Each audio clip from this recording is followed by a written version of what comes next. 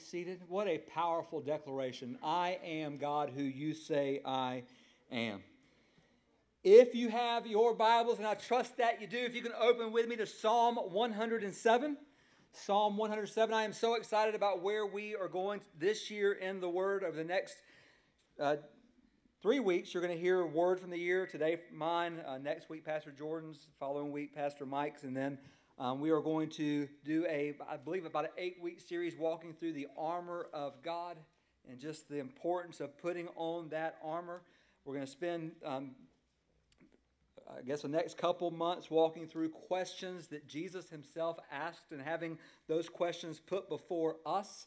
And then we're going to end the year going into next year by walking through the book of Exodus and seeing this amazing picture of God setting his people free, but also the difficult journey that they had to take. So for those that are new to FBCO, at the beginning of every year, we ask every member of our church and anyone who also wants to just be a part to seek the Lord, ask God to give you one word that's anchored in the word that will be your word for the year. A word that you will pray and seek God in throughout the year. That will be your continual prayer for this new year. This is our 11th year as a faith family taking this journey together. And there have been some amazing words that God has used to do some amazing things. And I can share stories with you later on if you want to ask different things, even in my life, that I picked a word, never thought that it was going in one direction, and I was thinking a different direction, and God led it in a different way. But I want to encourage every member of our faith family to seek God for a word this year. And then when God gives you that word, along with a verse, to come up here, grab a card, put that card on the board as accountability to you, as encouragement for other people. On Wednesday nights, beginning this Wednesday, we're going to have time for you to share your word for the year as well. Another opportunity for us to just have that accountability, but also be encouragers to others. And then as Pastor Jordan said, not just do a card up here, have a card that you can keep with you, whether in a mirror, whether I use mine as my bookmark for my Bible, that I see that word every single day. And it's just a constant reminder. So every year as I seek God for a word for the year, this part of it is kind of weird because here I am sharing something that's personal, a word that God has given to me, and I kind of have to do it in a way that it resonates or pray in a way that you guys can see it and desire it. But it's a prayer that I pray over my life, over my family's life, over the life of this faith family. And the point is this: it's not just for me. And if you think about it, every word that God gives us, it's not just for us. Meaning, God's word never intends to stop with us. God's word is supposed to spread through us. In fact, an example I use all the time, the two major bodies of water in Israel. There is the Sea of Galilee, and there is the Dead Sea. So the Sea of Galilee is beautiful. It is full of life. It flows from Mount Hermon. It goes into the River Jordan. And then there is the Dead Sea, where the water comes from the Jordan and just stays there. And the salt, of course, concentration is so high, nothing can live in it. The Dead Sea is salty and it has no outlet. So the reason that the Sea of Galilee is so sweet and full of life is because it has both inflow and outflow. It receives and it also gives. The Dead Sea, however, only receives, it never gives. Therefore, it has no life in it. The difference between these two bodies of water make for a very good spiritual life lesson. Especially for the church today in America, we are not meant to be consumers. We are meant to be conduits by which the Word of God, the power of God, the grace of God, the love of God comes into us and flows out of us. So as you pray and seek God for a word for this year, I pray that that word would not stop with you, but that word would spread through you. Spread through your life this year. And that leads to my word for 2024. Over the last 5 years, God has given me the following words. In 2019, my word was dependent, just being completely dependent upon the Lord. In 2020, that crazy year, 2020, my word for the year was vision. And of course, as I've said many times before, I didn't see any of that coming. None of it. In 2021, it was worthy to walk worthy of the calling in which God has given to me. In 2022, God gave me a phrase that's found 3 times in the New Testament, now to him. Scripture says, now to him who strengthens us, now to him who's able to do abundantly above all we can ask or imagine, or now to him who keeps us from stumbling. And then last year, the word for the year was a made-up word. I'm just kind of doing whatever I want to now. Made-up word, impossible, centered around this picture that our God is the God of the impossible. This is who he is. So as I sought the Lord this year for his word, I was fairly convinced in about mid-December that I had my word for the year, and my word for the year was going to be steps, meaning that I wanted to take daily intentional steps in my relationship with the Lord, so intentional that when I do a daily, weekly, a monthly inventory of my life, I would say, I am closer to the Lord now than I was then. I'm closer to the Lord this week than I was last week. That was the desire of my heart. That still is the desire of my heart. I want to be closer to the Lord at the end of this year than I was at the beginning. That is my heart's desire. Yet on Tuesday, after spending time walking through this word and working on this message, the Lord spoke very clearly to me, and he changed my word for the year. And I was very mad at him. I was not happy at all with God. I mean, I'd given you a Bible reading plan. Everything about it has to do with steps. So if you're looking for a word for the year, steps could be your word. I even have the verse for you, the Bible verse. It's all set up. It could be yours. But the point that the Lord spoke very clearly to me was that steps was an overflow for a hunger or for what I desire, meaning that our appetites dictate the direction of our lives. Whether it be the craving of our stomachs, whether it be the desire for passion or possessions or power or prestige, or whether it be the deep longing that we all have for God. So therefore, my word for this year is hunger. I want to hunger and thirst for God like never before. Now, we know that hunger and thirst is our body's way of telling us that we are empty. And our natural response to this physical hunger or thirst is food or water to satisfy that need. Yet, again, we all have this inner longing given to us by God where we long for him. And we can only be filled by him. So hunger in one sense is a God-given sensation to keep us from physically starving. In another sense, hunger in the spiritual sense is a God-given desire to keep us from starving spiritually. Let me ask a question. I don't want you to answer it, but just think about this. What is the greatest threat to your soul? What is the greatest threat to your soul? And here's my answer. Anything that keeps you from God. Anything that keeps you from God is the greatest threat to your soul. If it keeps you from him, it is a threat. And it is a massive threat. There is a God-given appetite in us, and it must be awakened. I think about the words of Pastor John Piper, who said this. He says, if we don't feel strong desires for the manifestation of the glory of God, it is not because we have drunk deeply and are satisfied. It is because we have nibbled so long at the table of the world. Our soul is stuffed with small things, and there is no room for the great. And let me just say this. Not only do I see this in my life at times, I see this every Sunday morning. I see this every Sunday morning of people, they come, glad they're here, but you can just look at them until they have spent their whole week and their whole weekend filling up on everything else, and they have no hunger for the things of God. And you might be saying to yourself, well, don't just get that opinion based on what you see. Well, the prophet Isaiah did. In Isaiah 3:9, he looked at the people and said, your face testifies against you that you're a bunch of sinners. That's what he said, just going based on the word of God. But here's the point. Piper goes on to say this, there is an appetite for God, and it can be awakened. It can be awakened, yet it can also be stifled as we continually grab for the things the world tells us we have to have, the things the world tells us will fulfill us and will satisfy us.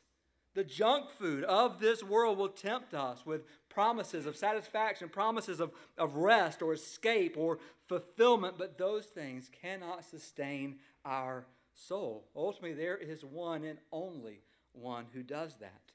So let's dive into the Word this morning. I'm going to ask you, if you're able, if you stand with me as we honor God's Word. We're going to read Psalm 107, verse 9.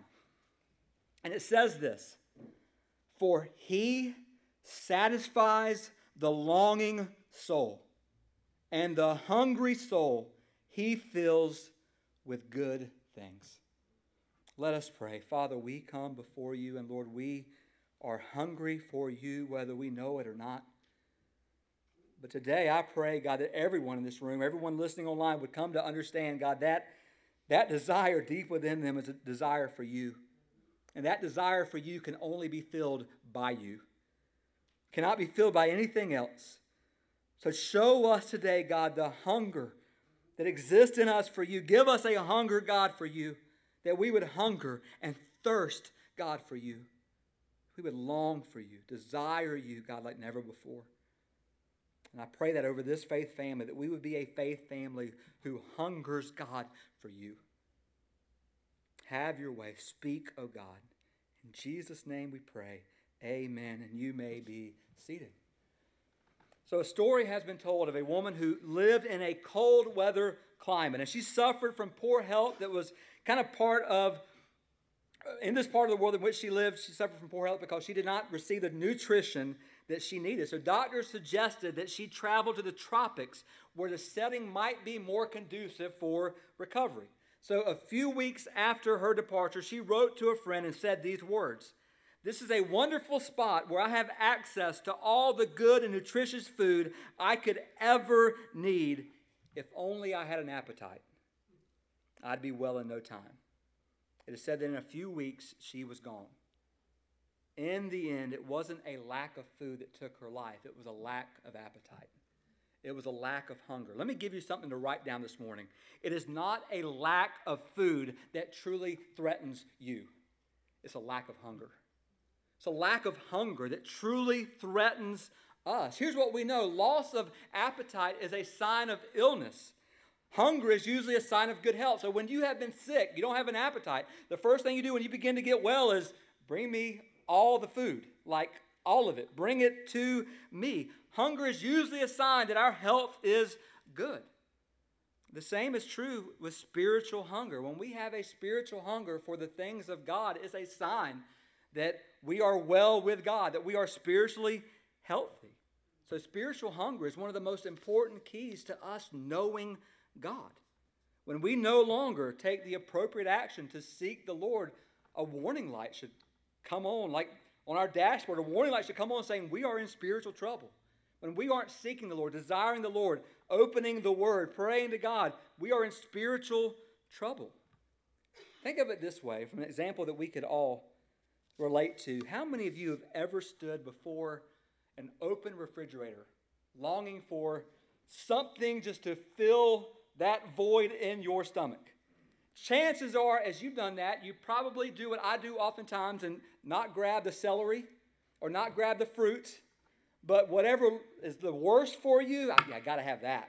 Now that is for me. Only to about 35, 40 minutes later, you're back there, refrigerator open, going, what can I find this time? Again, probably not the healthiest option, but here's the deal. When we are hungry, when we're physically hungry, we oftentimes go to the refrigerator or we go to the drive-thru with anticipation of finding food, yet we really don't find satisfaction, right? Especially not the life-altering, peace-giving, joy-filling satisfaction. I mean, Chick-fil-A can only do so much.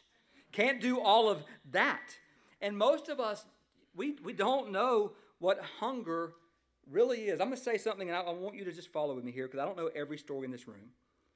But I do know this. Most of us, we know what it means to be hungry. But what we don't really know is hunger. Like, we know hungry. We know our stomachs begin to growl and our stomachs are saying, put food in my belly. And we know that part of it, but hunger we don't always get. Especially when we think of hunger as defined as a chronic, persistent, life and health threatening need. Of those who face famine, food insecurity, malnourishment, and deprivation. We complain sometimes that our cupboards are bare, yet in reality what we have in our supply is the world itself, the world around us could only dream of. So from a physical perspective, listen, From a physical perspective, hunger is foreign to us, and I praise God for that. I praise God for that not many of us are struggling with hunger today. You can just look at us. We're not struggling with hunger today. But the problem is many of us aren't struggling with a hunger for God either. And instead of saying praise God to that, we say, oh God, help us. Help us, Lord, in our hunger for you. Let me ask this question. More of a statement. You might be satisfied today with the amount of God that you have. But would you say that God is satisfied with the amount of you that he has? Would God be satisfied with the amount of you that he has? So I want to, this morning, place before us two truths. You heard that right, just two. Related to God-given hunger that dwells inside of us. The first, and these are quite simple, we know these, but number one, worldly hunger leaves us empty. Worldly hunger, following the hungers of this world, will leave us empty. In fact, Jeremiah 2, you'll see it on the screen, verses 12 and 13. It says this, be appalled, O heavens, at this. Be shocked, be utterly desolate, declares the Lord. For my people, God says, have committed two evils. Number one, they have forsaken me, the fountain of living waters. And number two, they have hewed out cisterns for themselves, broken cisterns that can hold no water. So these words came through the prophet Jeremiah. Through Jeremiah, God expressed his profound dismay, his profound grief over how, in spite of all God had done for his people to create them, redeem them, establish them, protect them, provide for them, as well as warn them over and over again and call them back to himself, his people had forsaken him.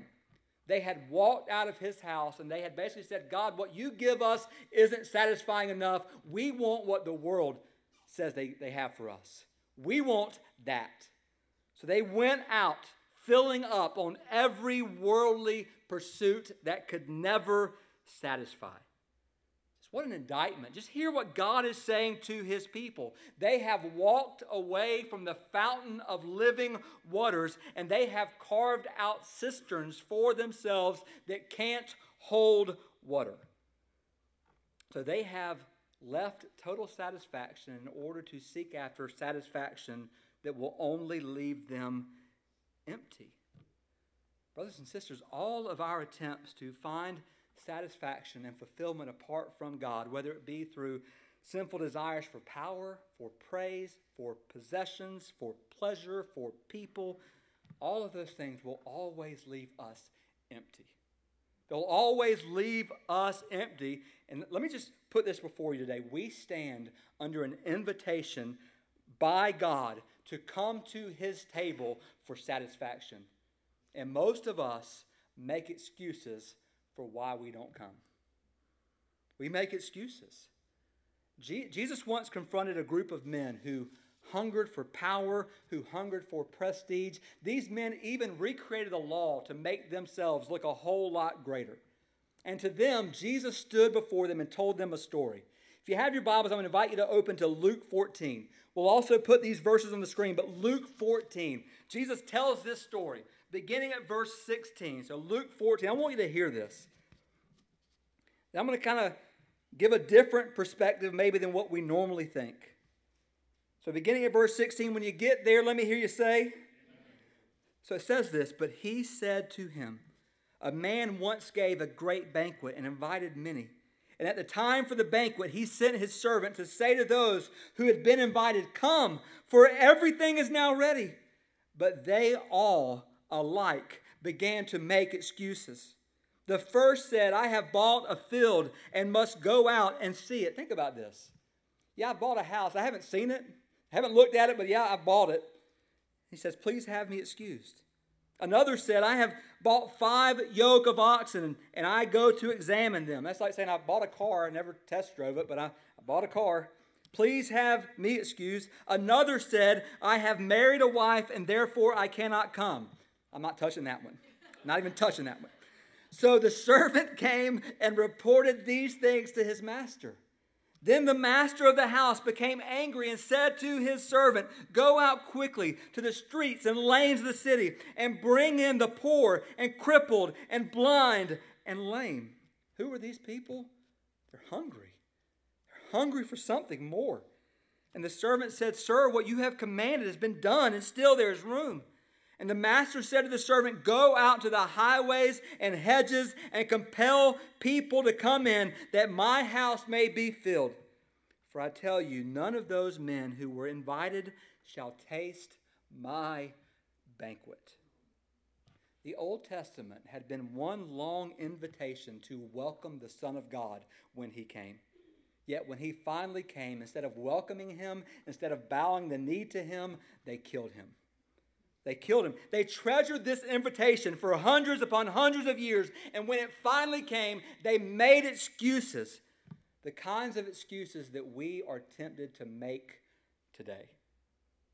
And I know that our minds immediately, when we read this parable, we equate this banquet as heaven. So this banquet, we just come, we have an invitation, we go to heaven. And heaven is part of it. So let me say that heaven is part of it. But there's more. This invitation is first and foremost an offer for us to come to God and find continual satisfaction in Him, by which we know Him now. Jesus said, "This is eternal life, that they know you now." Not later, now. We know Him now. We find peace and help and hope and love and grace and mercy for the day now. That's what Jesus is inviting us to, come to Him now, and yet we make excuses for why we don't come. Think about these excuses. There are three of them, but really the first two overlap. So the first two, I have bought a field, I have bought 5 yoke of oxen. Basically, I have business going on, and here's the excuse: I'm too busy. I'm just too busy. I'm too busy to give myself to the things of God. I'm too busy. Just think about that. What is so pressing in your life on any given day that you are willing to forfeit the banqueting table of God in order to see to that instead of to see to what God has placed before you? Basically, God, I'm just too busy for you. I'm just too busy, God. And then the second excuse, I have married a wife, is this, and this is going to be tough. It's this excuse: my family just comes first. My family just comes first. Listen, according to Philippians 2, we learn that we are to count people more significant than ourselves. But we are never told in Scripture to count anyone as more significant than God.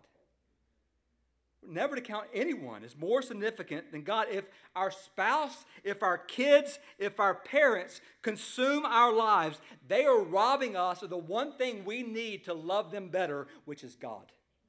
The one thing that we need, the one thing I need most to love my family the best I can, is God. For He pours His love into my heart, according to Romans 5, through the Holy Spirit. When I am out of sorts with my family, it's a reminder to me and to them that I am out of fellowship with God. So think about this. Don't let the love you enjoy below be an excuse to neglect the love that comes from above. Let me say it again. Don't let love that you enjoy below keep you and make an excuse for neglecting love that comes from above. But here's what I think. I think the real excuse is this: I just love my life. I just love my life more than I love God. I need my life the way it is or the way I want it to be more than I need Him. And there is an enemy, brothers and sisters, whose lifelong goal is to keep us away from the table. He wants to keep us away from the table, distracting us with lesser, fading pleasures, busying us with anything and everything that will keep us from God. Again, the words of John Piper, he says, the greatest enemy of hunger for God is not poison, it's apple pie. It is the endless nibbling at the table of the world. And hear this, listen to what he says: the greatest adversary of love to God is not enemies, but the gifts that God gives His own. The greatest adversary of my love to God are gifts that God has given me, where I put those gifts above Him. Listen, in this picture of this worldly hunger, what we often do is we come to God not on God's terms, we come to God on our terms. Like we set the terms and God's just going to sign off on them because we're the God in the relationship. And what we want is we want just enough God to appease us, but not enough God to change us. We want a God who will put us in right standing and give us a get out of hell free card, but we want a God that also won't touch our lives and change anything about the way we're living. We don't want our lives to look radically different in any way whatsoever. So in saying that, we're okay with superficial change. Do a little cosmetic surgery on me, God. Change up these things, but don't take the knife and start cutting deep. Don't do that in my life. We are like Wilbur Reese, who wrote these words. I would like to buy $3 worth of God, please. Not enough to explode my soul or disturb my sleep, but joy enough to equal a cup of warm milk or a snooze in the sunshine. I don't want enough of God to make me love someone of another race or to make me ever go to another nation. I want ecstasy, not transformation. I want the warmth of the womb, but I don't want the new birth. I want a pound of eternal in a paper sack. I would like to buy $3 worth of God, please. Brothers and sisters, anytime we come to God on our terms, we won't leave with God. We will leave with a God of our making, a God of our choosing, but it won't be a God who can save us or change us or satisfy us. We must come to God, hear this, on His terms and His terms alone. So worldly hunger leaves us empty. Secondly, godly hunger leaves us full. Godly hunger leaves us full. I'm not getting into the practical parts today, and we know these, the practical parts of reading God's Word, praying, coming together in a body like this, and other spiritual disciplines that we know. If we do that a lot around here, if you want to learn more about how to study God's Word, please come see me, come see Pastor Jordan, come see others of us. Well, I'll be glad to walk with you through that journey. I would love to walk with you through that journey, but here's the deal. Many of us, we say we're just too busy to sit at His table, and we mistakenly, what we do in today's culture, in the American church culture, is we mistakenly derive our spiritual joy from serving God and not knowing God. Meaning, yeah, I'm doing all this stuff. I'm serving God in all these different ways. But tell me what God is showing you in your life. Well, I guess He's showing me I need to serve Him more. And what that means is this: we are doing more and more for a God that we know less and less. Say it again. We're doing more and more and more and more and more and more service for a God that we know less and less and less of. Listen, many people come to church on Sunday, and they come Sunday after Sunday, and all they want to do is be pacified. They want enough of God to get them through until next Sunday. And let me just say this: as long as you're okay with pacifiers, you'll never long for the true food. Until we become like babies who spit out the pacifiers and say, give me the milk, give me that, we will never find true nourishment in God, a true nourishment in knowing God experientially. The real question for us is this: do we really hunger to know God? Because God fills those who hunger and thirst for Him. Look at the screen, Psalm 107:9. You just heard it, but He, God, satisfies the longing soul. And the hungry soul He fills with good things. Is your soul hungry? Do you want more of God? Do you desire more of Him in your life? This is the key to the satisfaction of our souls. This is the key to your soul, your heart, your life, your eternity, having Him. Being filled with good things. God satisfies the longing soul. I want to encourage you this morning to cultivate that kind of soul. Cultivate the soul that longs for Him. A heart that's hungry for Him. And let me say it again. When you are truly hungry for God, the only thing that will satisfy you is God. Let me say it again. When you're truly hungry for God, the only thing that will satisfy you is God. Not other people, not other stuff, not this or that. Only God will satisfy you. And then think about the words of Jesus given halfway through the Beatitudes. In Matthew 5:6 on the screen, Jesus said, "Blessed are those who hunger and thirst for righteousness, for they shall be satisfied." Blessed are those who hunger and thirst. Can you say to Jesus, not only do I want you, but I need you. And not only do I need you, but I have to have you. I have to have you. Listen, when God satisfies our soul, we can't get enough of him. Now, in one sense, according to Jesus in John 6, we'll never hunger and thirst again. Meaning we'll never hunger and thirst for the things of this world again. But in another sense, we'll always hunger and thirst for more of him. And I'm not saying that like an addict who had the first initial high and is chasing that high and coming up to people going, hey man, hey, not talking about that. This isn't about we had this initial experience and now we're just chasing it for the rest of our lives. No, we are climbers ascending a mountain to see more of its beauty. And the only way we will ever be propelled to the next range is through hunger and desire. Through hunger and desire to know more, to go further. Listen, there's a story that was told of a young man who one day after church approached the pastor. And he came up to the pastor and he said, Pastor, how can I know God more? The pastor thought for a minute and said to the young man, meet me this afternoon at the lake. So later that afternoon, the young man went to the lake and the pastor was already there, chest high in the water. And the pastor told the young man, come out to me. And when you get here, ask me the question again. So the young man waited out, got to the pastor and said, Pastor, how can I come to know God more? Well, the pastor maybe even violently grabbed the young man and just threw him under the water and held him underwater for about 15 seconds. Let him up, let him go. The man jumped up. The pastor said, what do you want? And the young man said, I want to know God more. So the pastor grabbed him again, threw him under the water and held him down, this time for 30 seconds. Finally lets him up. The man jumps up. The young man jumps up and the pastor says, what do you want? And the young man said, I want to know God more. Well, now the pastor just grabs him more violently than before and holds him underwater. This time, 30 seconds, 45 seconds, a minute. Finally, he lets go and the young man just jumps out of the water, screeching and gasping for air. And the pastor said to the young man, what do you want? And the young man said, air. I want air. And the pastor said, good. For when you want God like you just desired your last breath, you'll know him.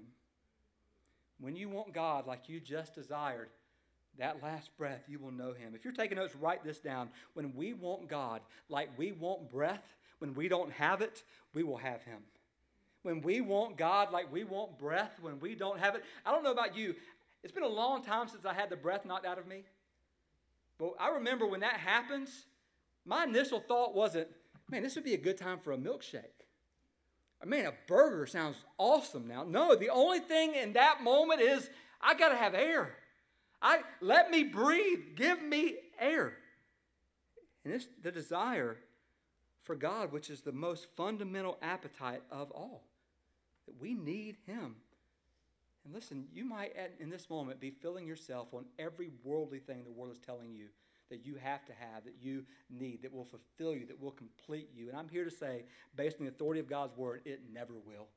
It will only leave you empty and hungry for more things that can never satisfy you. It is God who fills us up, and we hunger for him, and he satisfies us alone. Think about this. We have turned the page now into a new year. As we turn and enter into this new year, here's a few questions. What are you hungry for? What are you hungry for? Are you hungry for purpose? Are you hungry for fulfillment? Or are you hungry for everything that everyone else is telling you will satisfy you? Maybe if you had to admit, maybe you say, I'm hungry for revenge. So-and-so did something to me and I can't wait to get even. Or maybe you feel like you've got the raw deal in life and so you're chasing the things of this world to fill you up. You're trusting in those things to do what only God can do. Think about these questions. Do external things satisfy you? Do things determine how you feel? Meaning when you have more things, you feel a whole lot better than when you don't? Oh, to God, that God would allow us all by his grace to seek him, to hunger for him, to long for him. I'm going to put it, you've already heard it, but I'm going to put something else on the screen. I want to just close with this. And I want you to see this, and I want you to think about this. It is not truly a lack of food that threatens any of us. It's a lack of hunger. Are you hungry for Him? Do you hunger for Him? My word this year is hunger, and that I want to hunger for God like never before. I want to hunger for Him. I want to know Him. And I want to get to the end of this year, and I want to look back, and I want to say, I know God more. And I'm experiencing more of Him than I did at the beginning of this year. And I have seen the experiential picture of what it means to walk with God and to experience Him and to be satisfied in Him and Him alone. Let me just say again, what your greatest threat, brothers and sisters, is not what you don't have. It's a lack of hunger for the thing that you need. And what we need most is Him. So I'm going to ask you to go ahead and stand. We're going to call the praise team forward and enter this time of invitation and consecration where we say whatever God is telling you to do, by His grace and mercy and power and strength, may you do it. So let's pray. Father, we come before you, and God, the first thing that's on my heart right now, God, is forgive us. Forgive us, God, for seeking things that can never satisfy us. Forgive us, Lord, for where we pursue those things that can never give us joy or peace or hope or help or salvation. Forgive us, God, for continually, Lord, digging those cisterns for ourselves that can't hold water. And God, as you told the people in Jeremiah's day, forgive us, Lord, for forsaking you. Forgive us for making excuses as to why we don't come to the banqueting table that you've placed before us, where we were able to know you and be known and find rest for our souls. God, I pray that you would expose the excuses, Lord, of dizziness, and that our families and other things come before everything else, or that we just like our life or the life that we think we want better than we like you. God, I pray that you would expose today the God-given hunger that exists in every single one of our lives. And the only thing that can ever satisfy a God-given hunger is God, you. You. Fill us and leave us hungry for more of you, God. Have your way. In Jesus' name, amen.